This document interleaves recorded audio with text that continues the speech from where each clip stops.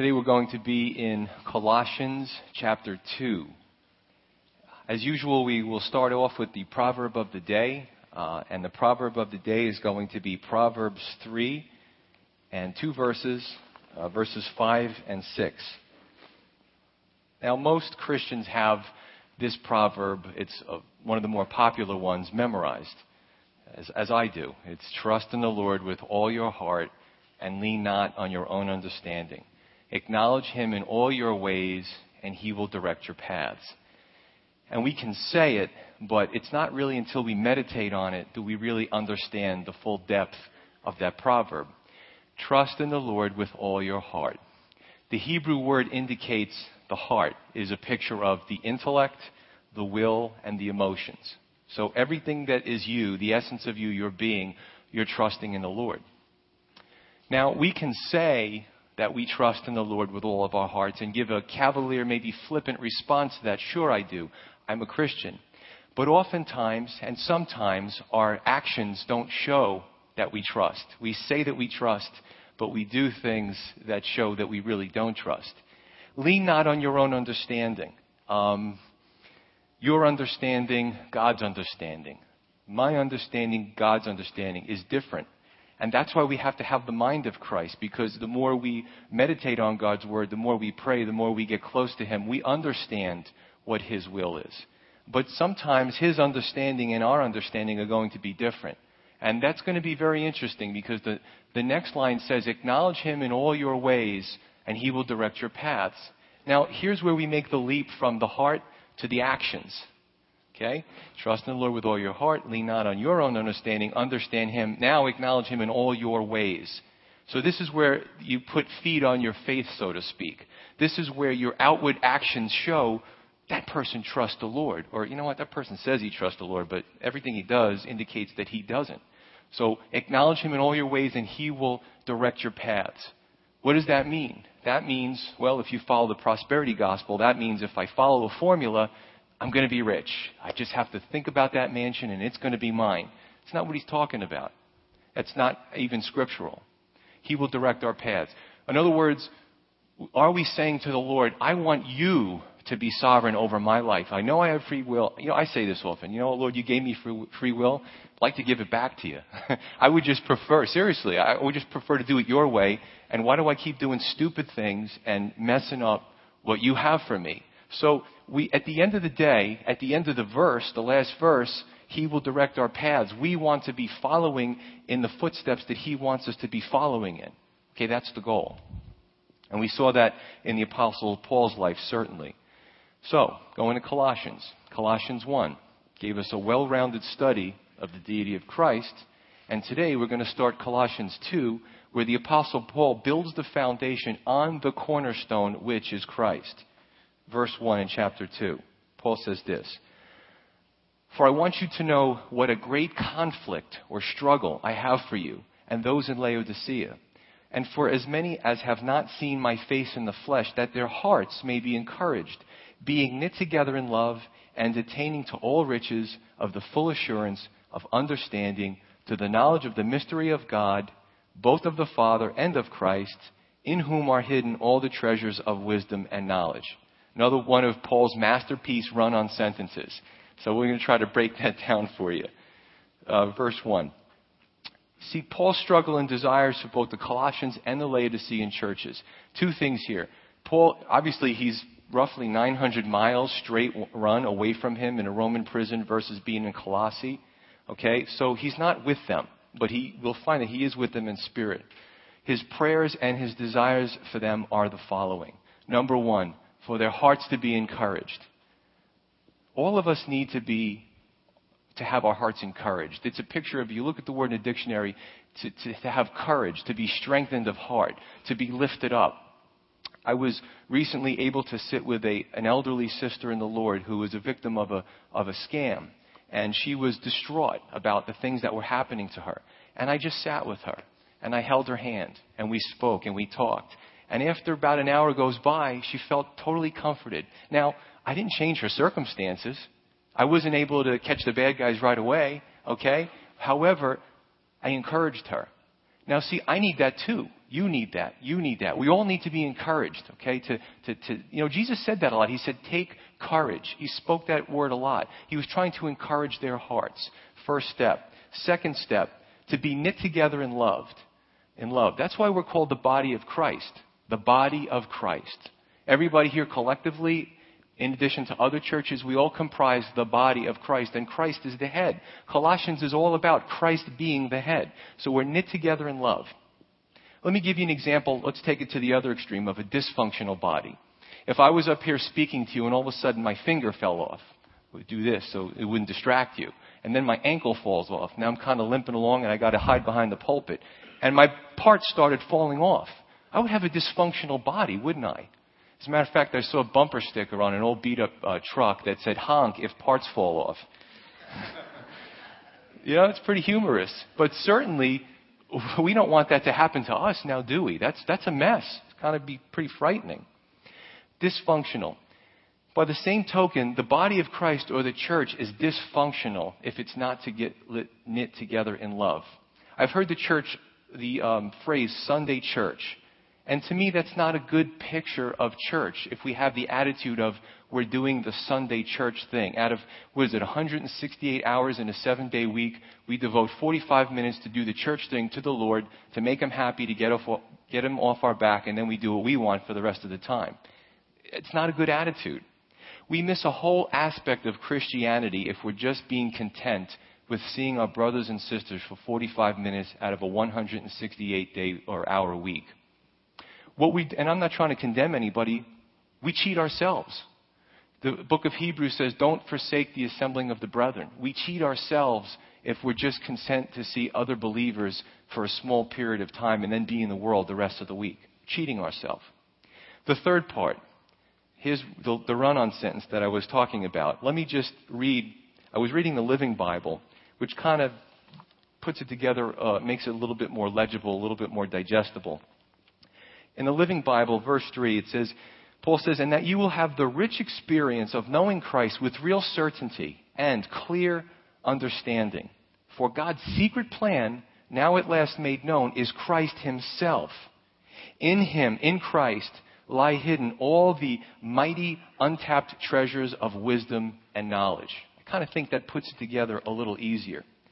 But what does this say to you? If you could think of one word that described all that I read.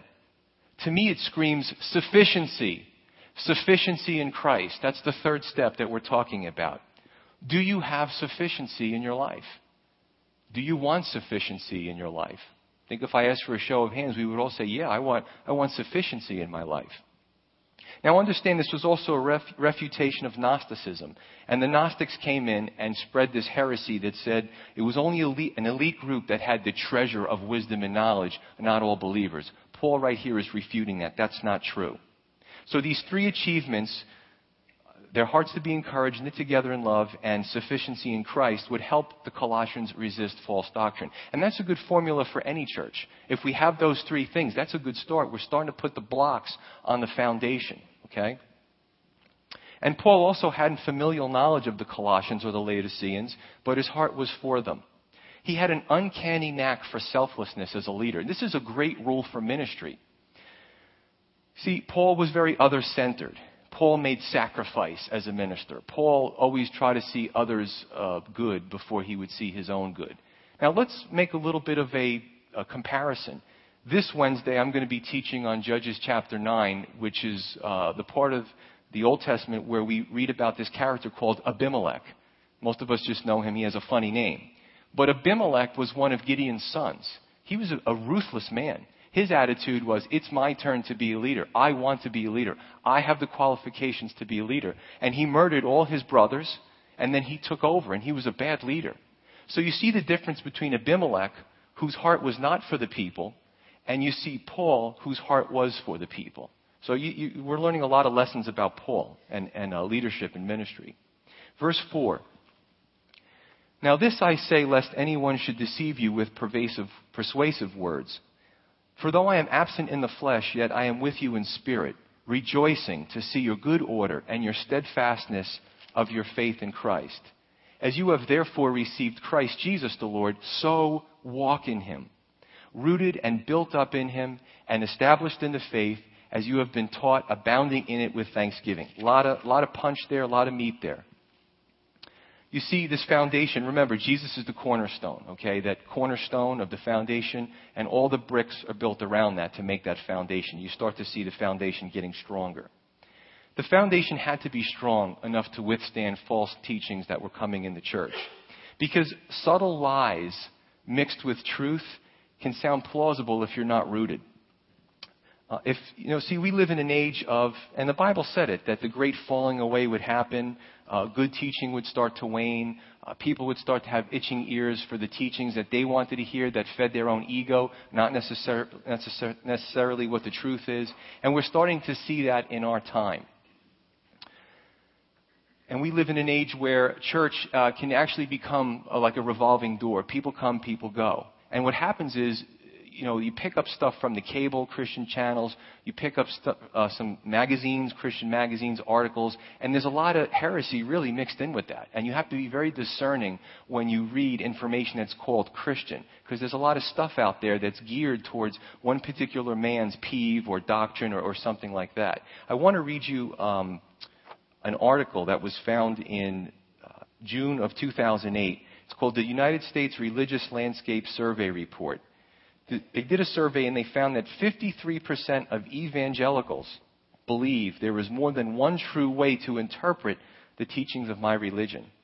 57% of evangelicals believe that many religions can lead to eternal life. Pastor Anthony just did the devotion on John 14. Jesus says, I am the way, I am the truth, I am the life, with the children's ministry servants. 57% of evangelicals don't believe what Jesus said. 83% of mainline Protestants and 79% of Catholics believe that many religions can lead to eternal life. That's frightening, guys. It's frightening. The church is in trouble, especially the Western church.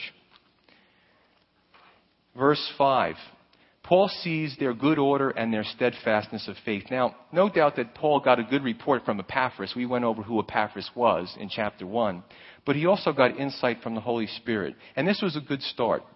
Because if you look at the Corinthian church, they were out of order.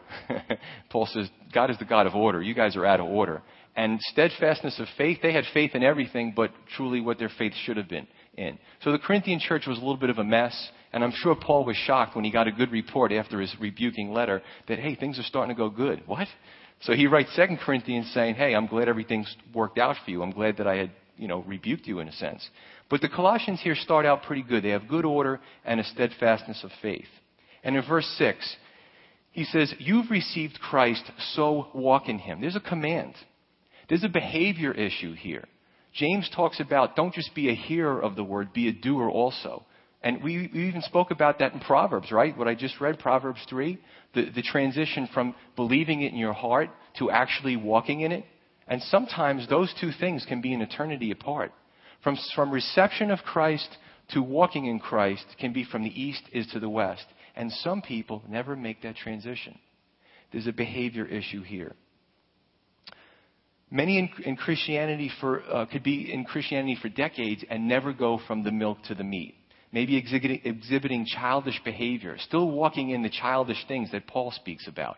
And that's a problem because now when something big comes, like false doctrine and I've seen it happen, people get carried away. They get swooped away because they don't have a strong foundation. It's almost like you have a bad immune system and some type of, the funny thing about, or the sad, tragic thing about AIDS is that AIDS doesn't really kill you. What it does is it weakens the immune system, so whatever else you catch kills you. Okay, something that anybody that you and I would get can fight off. And this is what happens. Their immune system is weak. They're not walking in Christ. They received Christ, but 10 years, 15, 20 years, could be 40 years go by, and people are still not walking in Christ. And there's a jump that has to be made there. Verse 7, it says that we need to be rooted and built up in him. Rooted and built up. These are two great emblems in the natural world with spiritual implications. Where is our foundation? Where's our roots? Where's our foundation? Do we have a strong foundation? And I'm going to read what Jesus says about a foundation. The last part here, at the end of the verse 6 is, he says, to be established in the faith that you have been taught, abounding in it with thanksgiving. almost seems like question mark. Well, what does that have to do with the foundation? Where does the thanksgiving kind of fit in? But if you really think about it, when the roots are strong and the foundation is good, we will abound with thanksgiving. Show me a person who's critical, who's gossipy, who's complaining, who makes excuses for their behavior. And this is a constant, look, we all have our down times, okay? But I'm talking about this is a way of life. It's just a miserable person, unthankful, and I'll show you a person who doesn't get it. They're not grounded. Their root systems aren't strong. They're not getting the proper nutrition. So abounding in it with thanksgiving. We will naturally have a thankful heart when we understand these concepts. A big part of our prayer life should be not just, dear Lord, I need a new car, I need this, I need that. Amen. I mean, a big part of our prayer should speak about thanksgiving. Lord, thank you for what you've blessed me with. Thank you that I have everlasting life and everything else is just gravy. I mean, if we really think about everlasting life, something we can't earn, something we can never hope to achieve by natural means, that's amazing. And everything else that we get in life is just gravy, isn't it? So what can we learn from the Colossians so far? Rooted, foundation. Look at the Leaning Tower of Pisa, right? Wasn't a good foundation. It's leaning. It's a great tourist attraction, but it's not a terribly sturdy building. You put anything on the floor and it always rolls to one side, right? The Colossian situation, false teaching. What about our application? You have to understand this. So many fall away or become unstable if the following happens. A great Christian, and listen, it's only a matter of time. We're only human. I heard about another one, but a great Christian personality, maybe on TV, maybe somebody pastor, whatever, falls into sin, okay? Some people's faith is totally destroyed. I have to tell you, and I don't know how to candy coat this, your focus is not on Christ. There may be an emotional component attached to it, and that's understandable. I have my bad days too. But if we're totally devastated and we walk away from the faith because somebody fell into sin, we don't have the right foundation. And there's just no two ways about that. We need to move on and focus on Jesus Christ. We can fall into all kinds of sins and heresies and problems if we don't have the proper tool to deal with our issues if we're not rooted and have a proper foundation. Persecution. In our country, we really aren't persecuted. In many other countries, there are persecutions. If our foundation is not strong, let me tell you what's going to happen if persecution comes to the United States. And all of a sudden the laws change and say it's illegal to proselytize. It's illegal to become a Christian. And many other countries have that.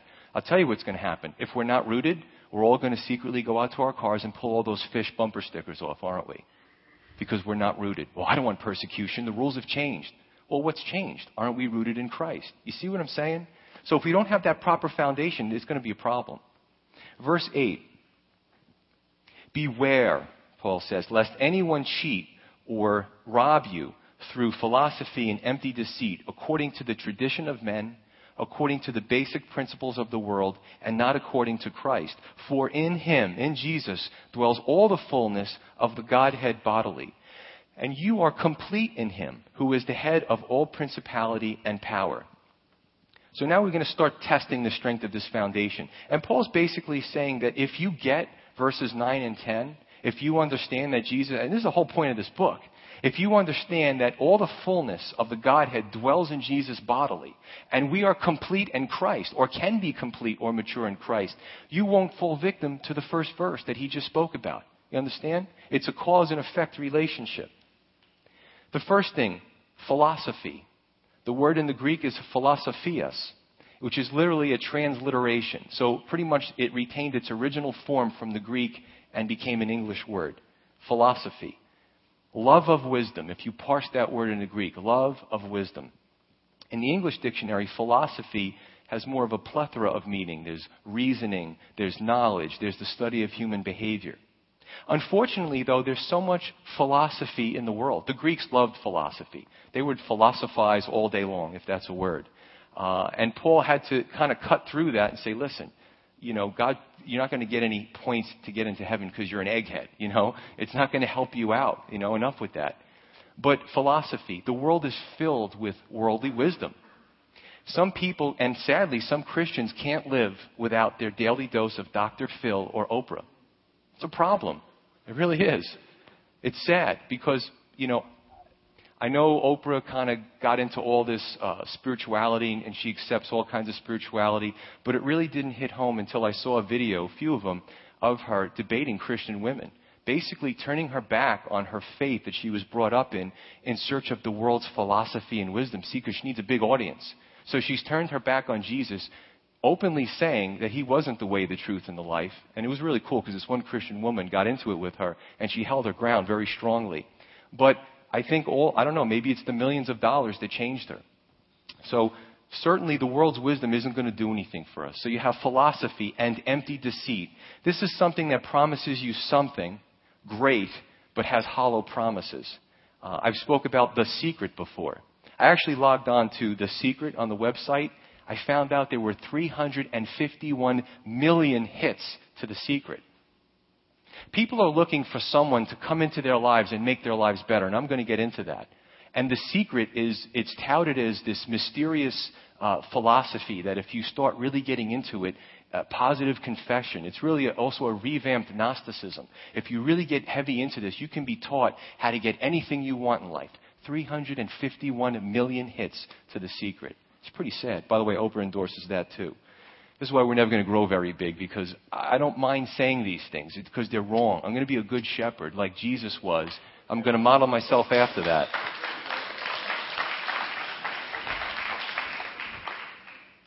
Let me clarify that. Jesus is the model. I could never attain that. I just want to make that clear. I'm not going in that direction. But empty deceit, kind of when you order something online that seems to be a great bargain and turns out to be a piece of junk. How many people has that happened to? So, in the age of the internet. So my wife and I decide we're going to do this new hobby. We're kind of earthy, crunchy people, right? I'm really into her gardens now and all. So we decide, or actually she decided, that we're going to raise bees and get natural honey, right? I didn't even say anything yet. So I click onto the website, bee boxes, right? And it shows this great thing, the hood and the smoker and the hives and the drawer. I don't even know what I'm looking at. And I'm like, it was like under $200. I'm like, wow, this is a steal. So I order it. It comes in, and there's a package on my doorstep, but it's kind of small. And I look at it, I'm like, there's got to be another box. I open it up. There's literally hundreds of pieces in there, little pieces of wood, and hundreds of nails that I have to hammer together and put these bee boxes together. And I'm thinking, I could have done that myself. I didn't have to spend all that money for it. But you kind of look at it, and it was deceitful, right? It really looked good, and they didn't say that it wasn't assembled. So if one Sunday I come in, it's kind of like one of those Vonage commercials, and you see me, I have welts and stingers all over me, you know what happened. Empty deceit, in a spiritual sense. Anything that's too good to be true is too good to be true, except for salvation. Salvation came free to us. So empty deceit, it's you think you're going after something, be it The Secret or some type of esoteric idea to help your life get better, and you kind of get into it and you say, there's a letdown there, okay? According to the traditions of men, even religions are steeped in tradition, often paying homage to man's ways over God's ways. Let's, and I'll just read a few verses. In Mark 7, a few things that Jesus said about traditions of men. A few things, just a snippet here.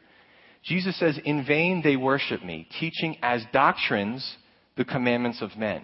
So religious people, he's speaking to religious people, religious system, teaching commandments of men, traditions, and all that kind of stuff as doctrines of God. That's a problem, Jesus said. For laying aside the commandment of God, you hold the tradition of men. Now, the commandments or the traditions of men are coming in contact or opposition to the commandments of God. He says in verse 13, you make the word of God nullified or of no effect through your tradition which you have handed down, and many such things you do. So Jesus had a lot of negative things to say about the tradition of men. Well, why do we do it this way in church? Well, because we've always done it that way. Well, that's because that's the main church says that we should do it this way. Nonsense. If it's not in the Scripture, if it's contrary to... Listen, there's nothing wrong with traditions. There's nothing wrong with cultural things. The only problem is when it comes in direct conflict with God's Word. Then it becomes a problem. Okay? And according to the basic principles of the world. If it's not of God, it's of the world system by default. See, the Gnostics taught that you can do it And, it is good to do it yourself. It is good to pick yourself up. But what they taught basically was salvation through intellectualism. Really, pretty much, they took the people away from God and said, you can do it. Humanism, man-centered. We can solve all of our problems. You can do it. Okay? So it was salvation through intellectualism. And in verse 8, going back to that, Paul said, let no one cheat you or let no one plunder you. You're going to get ripped off if you're shown any other way to salvation other than the cross, because they'll be antagonistic to the cross. Verse 9, he says, for in Jesus dwells all the fullness of the Godhead bodily. And there's no wiggle room in that translation. From the original Greek, we see it's theotetos somatikos. And if you break it down, it's basically the fullness of the Godhead. Why is that important? Because some will come to you and say to you, Jesus never claimed to be God, or the Bible doesn't say that Jesus was divine. Well, all they need to get is a good dose of Colossians, because all throughout this book, we see the divinity of Christ. In verse 10, you are complete in him. Last Sunday, we spoke about the Apostle Paul, who strived and labored to present all believers mature as a pastor from a shepherd's point of view. But here, you are complete in him. Speak to you, I speak to me. Paul's speaking to all of us as Christians. You are complete in him. And along with verse 6, which says, you received Christ, so walk in him, what we see here is personal responsibility. So Paul had his responsibility in doing the right thing for those that God has entrusted him to. He said, God has made me an overseer of you. God has made me a minister to you, to teach you, and to shepherd you. But now, don't forget that the sheep also have a responsibility. Okay? We have personal responsibility. Let's just talk a little bit about personal responsibility in America. There was a story about a man who had too much to drink, was driving drunk, got pulled over by the police, got arrested, was convicted, lost his license, had a very lucrative job. So he lost his job. He couldn't drive. So instead of taking personal responsibility, he sued the police department for lost wages. I lost millions of dollars. It's your fault. Sued the bar. Sues everybody. He should sue himself. Personal responsibility. The world doesn't understand it anymore. We have to sue everybody. And there are good, legitimate civil lawsuits, but you're going to wait a long time because all the junk that's clogging our court systems. But what about Christians? Let's get a little bit personal here as Christians. Who do we blame for the problems in our life? Christians. You'd be surprised how many Christians blame God. He's the easy fall guy. It's God's fault. He didn't bless me. He could have healed me. He could have done this. He could have done that. And I'm a Christian, but it's almost like they hold a grudge and a bitterness towards God. A little double-mindedness there. Your pastor. That's very self-serving, isn't it? Blame my pastor for all my problems. It's my church's problem. My church's fault that I am the way I am. That this happened. Let's get a little closer to home now. Spouse. Well, I would be a good Christian if it wasn't for my spouse. They're always holding me down. So basically, you should go down to that level because your spouse is at that level. Married couples sometimes do a lot of counseling. You made me do this. I wouldn't have done this, but you pushed my buttons and you made me do this. My pastor used to say, don't have buttons to push. We all have those buttons, don't we? And then we get really close to somebody, they learn our buttons, and we push each other's buttons, right? Your kids, I wouldn't be so stressed out. I wouldn't be this and I wouldn't be that if it wasn't for my rotten kids. It's their fault. So even as Christians, we can blame others for the problems in our life, right? It's my upbringing. Right. Now let's look at Adam and Eve. They had the perfect God. They had the perfect parent. They had the perfect spouses. There was no sin yet. They had the perfect environment. Everything was perfect. And they still made a mess of their lives, didn't they?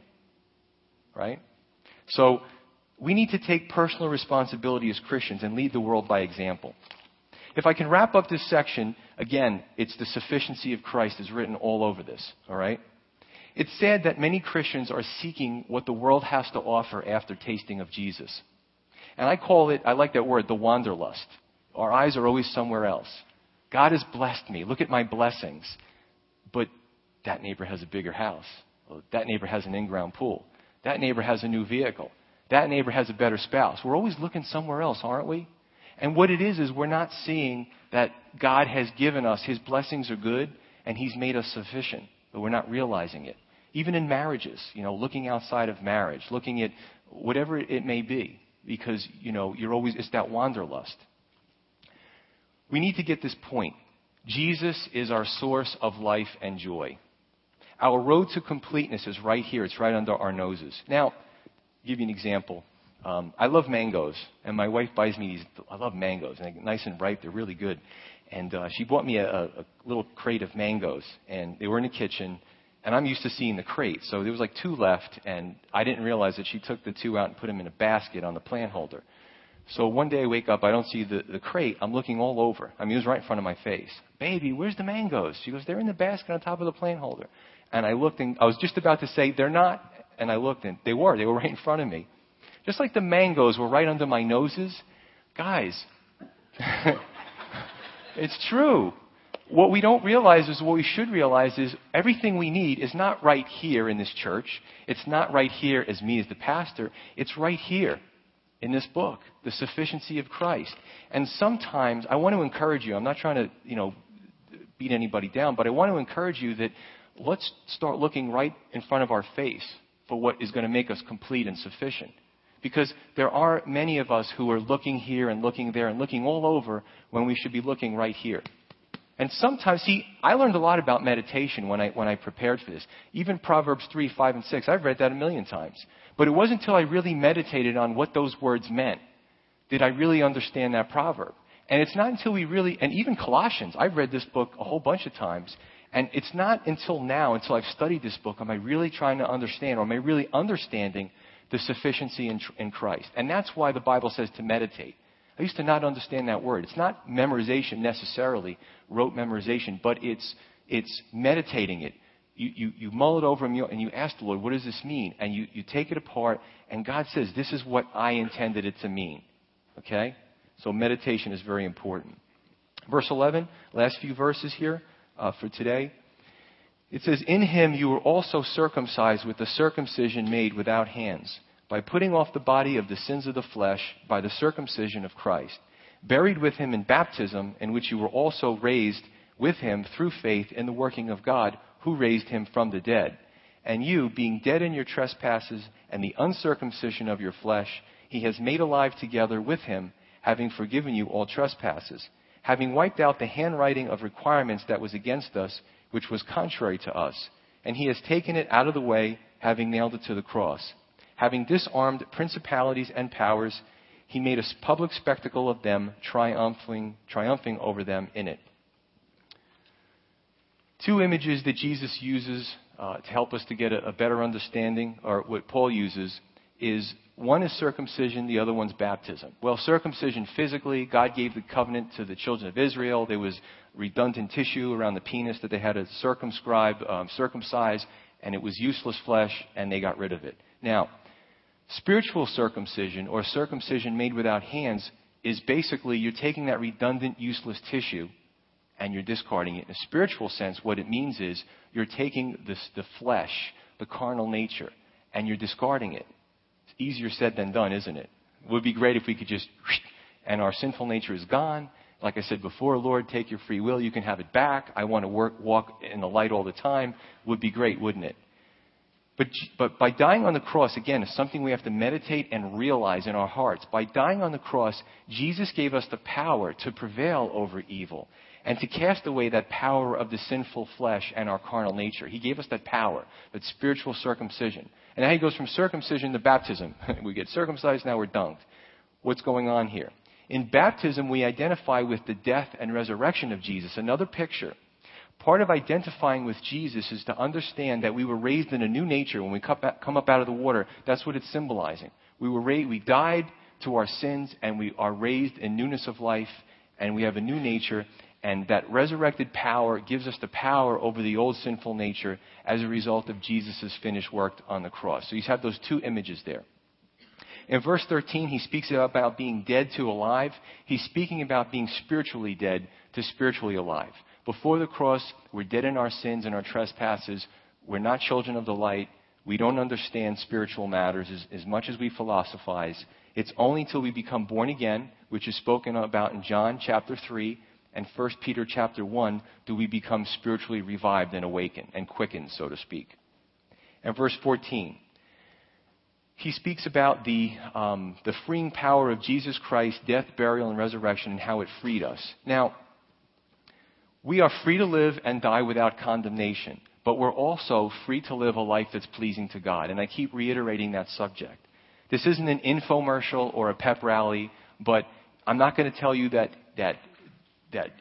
no matter how devoted you are to the Lord, that all your circumstances are going to go away, because our life is surrounded by circumstances. Every time we get up in the morning, we don't know what awaits us. We don't have control over what other people do to us or natural disasters or all that kind of stuff. But I am saying that you have the power to change your life. You have the power to have joy. I meet unbelievers who have been through horrific experiences who have sometimes a lot more joy than I see some Christians have. And they don't have the Lord. That's pretty impressive. And it's kind of an interesting object lesson to us. So the question is, where is our foundation and what is it built with? A few quick scriptures as we close. Isaiah 44:8. Isaiah says, God speaking, he says, "You are my witnesses. Is there a God beside me? Is there? Indeed, there is no other rock. I know not one." So God is the only rock. Psalm 18:31, building a case here. Psalm 18:31. "For who is God except the Lord? And who is a rock except our God?" Exclusivity here. Psalm 118:22. This is a prophecy of the Messiah. "The stone, or the rock, which the builders rejected, has become the chief cornerstone. This was the Lord's doing, and it is marvelous in our eyes. In him, Jesus, dwells all the fullness of the Godhead bodily." I would never come up here and say, I'm the judge, or I'm the rock, or I am the I am. I would not want to stand next to somebody who made those comments. Jesus took all the titles and all the emblems that God the Father had for himself. He's either a thief or he is really who he said he was. So here's a picture of the future, Psalm 18, of the future where the builders, the religious leaders who were supposed to be building the religious system and the spiritual system of Israel have rejected the chief cornerstone. One more. Matthew 7:24, and most of you are familiar with this one. Jesus says this, "Therefore, whoever hears these sayings of mine and does them, I will liken him to a wise man who has built his house on the rock. And the rain descended, and the floods came, and the winds blew and beat on the house, and it did not fall, for it was founded on the rock. Now everyone who hears these sayings of mine and does not do them will be like a foolish man who built his house on the sand. And the rain descended, the floods came, and the winds blew and beat on that house, and it fell. And great was that fall." How tragic. It's a tragic situation. So where do we put our treasures? Who are we going to throw our weight behind? Is it some religious leader? Some great Christian personality? Is it going to be the next president? So many people in this world are so desperate that they're putting all their eggs. Boy, I wouldn't want to be one of the candidates because they're expecting either Obama or McCain to get in there and make their lives great. It ain't going to happen. They're going to promise you the world. But once they get in, they're going to find out it's just a machine. And one man can't do an easy job of turning the wheels of that machine that runs our government. So if that's what you're looking for, forget about it. Where's your foundation? The Laodiceans, what's really sad is they eventually blew it. They failed. So much so that Jesus had to rebuke them in Revelation chapter 3 for their failures. We all have the choice, everyone sitting here, to build our foundation on the rock or on the sand. But I would say this, as for me and my house, we will serve the Lord. Let's pray.